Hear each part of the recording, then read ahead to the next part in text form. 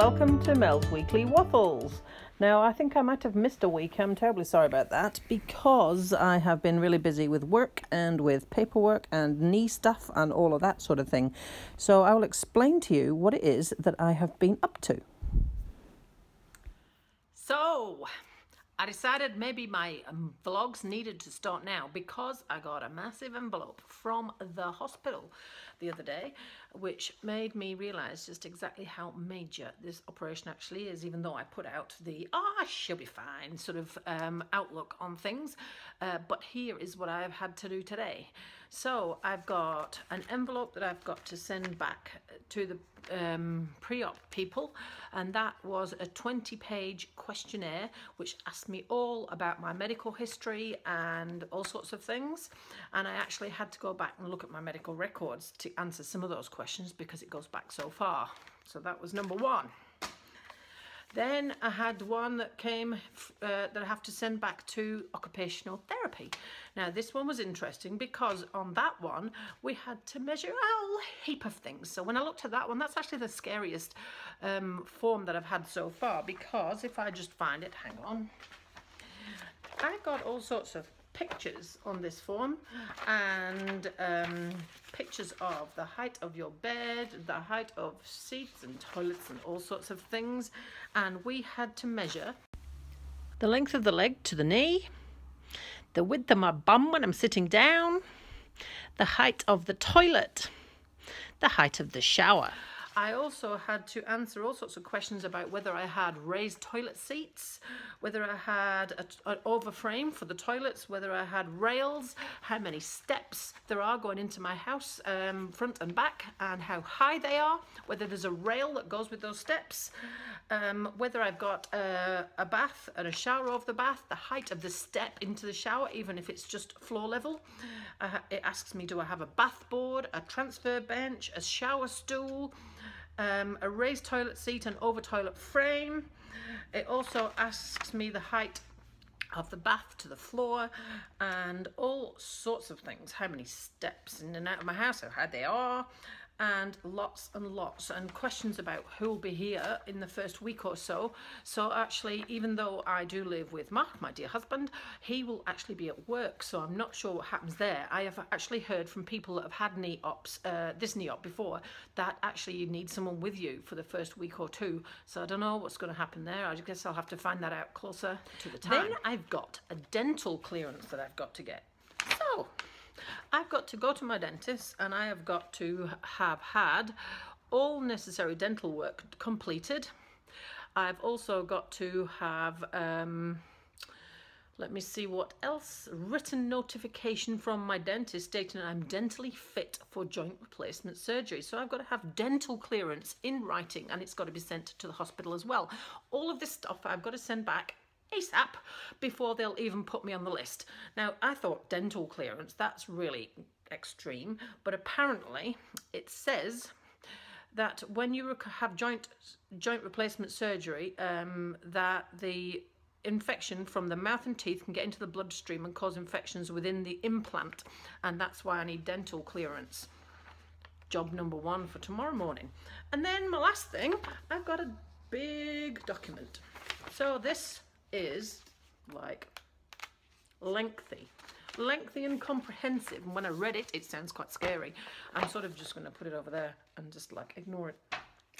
So my next plan, from what I can gather from people that have had this before, I've been watching in various groups that I'm members of, and it seems that the more mobile, the fitter and healthier I am, the better it will be on the other end. Now, I've done this before with prehab, which was strengthening before an operation, and I actually went to the gym and did hefty weights before I had a medial meniscus debridement, and I was lifting the entire stack on the leg press machine, so that when I had to do the rehab afterwards, I hadn't lost as much muscle. So I'm going to have to give this some thought and write myself a fitness plan, because I need to get moving and keep the strength up in that leg, and perhaps even increase it if I can. So I'm going to have to give that some thought. Also, I really do need to probably stick myself on a diet, which is really quite crap.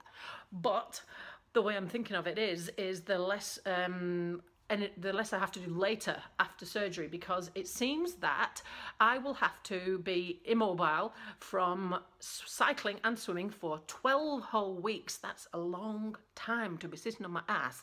And people that I'm talking to say that the first 3 or 4 weeks of absolutely doing nothing drives them insane. So I'm going to put out my plan for fitness and for diet, and any of my clients who want to join me on this journey. I'm putting this into the members group of our Riding to Health members group, so that people can join me and watch and follow on. Because actually, do you know what? I think you may be underestimating how major this surgery actually is. And so I think it will benefit a lot of people to see what I'm going through pre, and to see how it works, and to see whether it works post as well. So I'm going to keep this a really public journey, and I'm hoping to be able to stick my tripod and the camera in the hospital room and video the rehab and all that sort of thing as well. So keep an eye out, because I'm going to be making these regular and letting you keep track of my journey as we march on through. They reckon 16 weeks, 4 months or so. So we're looking maybe mid-October-ish, but who knows for sure until I actually get the date, and I'll only get actually 2 weeks notice of the date, so that's not so flash either. So keep an eye out, and I will keep you posted. So that is my plan. Now, I've made the plan quite public, and I'm posting daily updates like I've said. I also then have been doing weekly ones on my Facebook page as well, and so far it's not going too bad.